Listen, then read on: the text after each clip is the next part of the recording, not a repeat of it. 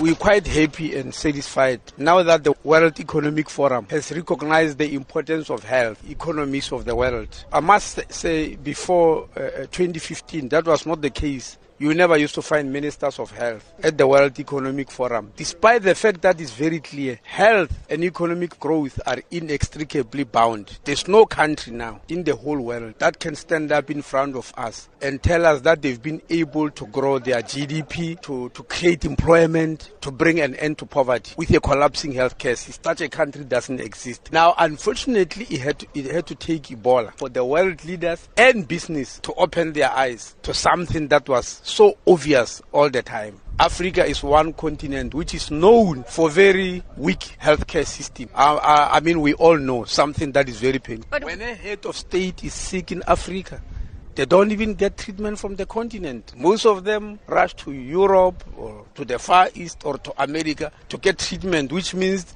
they are saying our healthcare system do not have a capacity to take care of us. And we are the only continent, by the way, where such a thing is happening.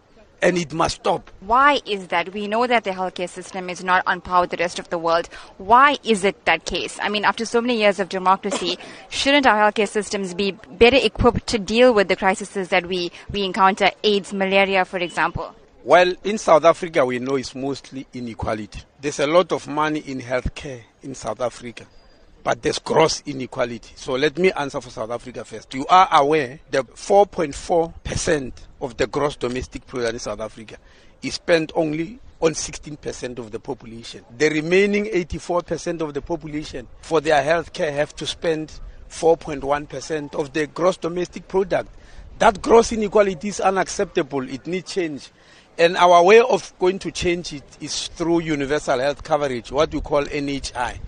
And that's what Africa also needs to do. Minister, are these conferences really effective in delivering concrete resolutions and actually turning the talk shop into action, and in terms of delivering healthcare to South Africans and Africans who need it the most in communities where healthcare is not reaching them? It is just an influential body that influences thinking. When world leaders go here, they are now aware of what the rest of the world is thinking, what their peers are thinking, what direction should be. So it's a forum where people come to influence each other about new ideas, about what works and about what should not work, what should be abandoned. In South Africa, as much as there's a need for doctors, and we know that universities are churning out doctors, it seems that we're losing our doctors to countries abroad because of a lack of placement here. Why is this, and how can we change this? How can we stop losing our doctors to countries abroad?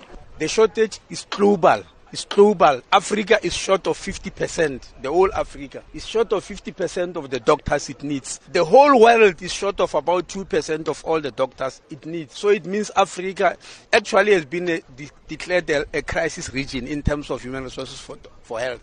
So serious is this issue that it has been discussed at the World Health Assembly in Geneva.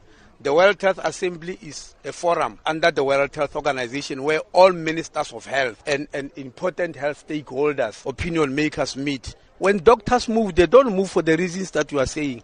Doctors move from poorer countries to richer countries because in richer countries there are better resources, they are better served, there are better salaries. It's happening all over. For instance, while you're complaining about doctors moving from here to Canada, if you meet the Minister of Health in Canada, she will tell you her doctors are moving to the United States. By the way, this is not theory.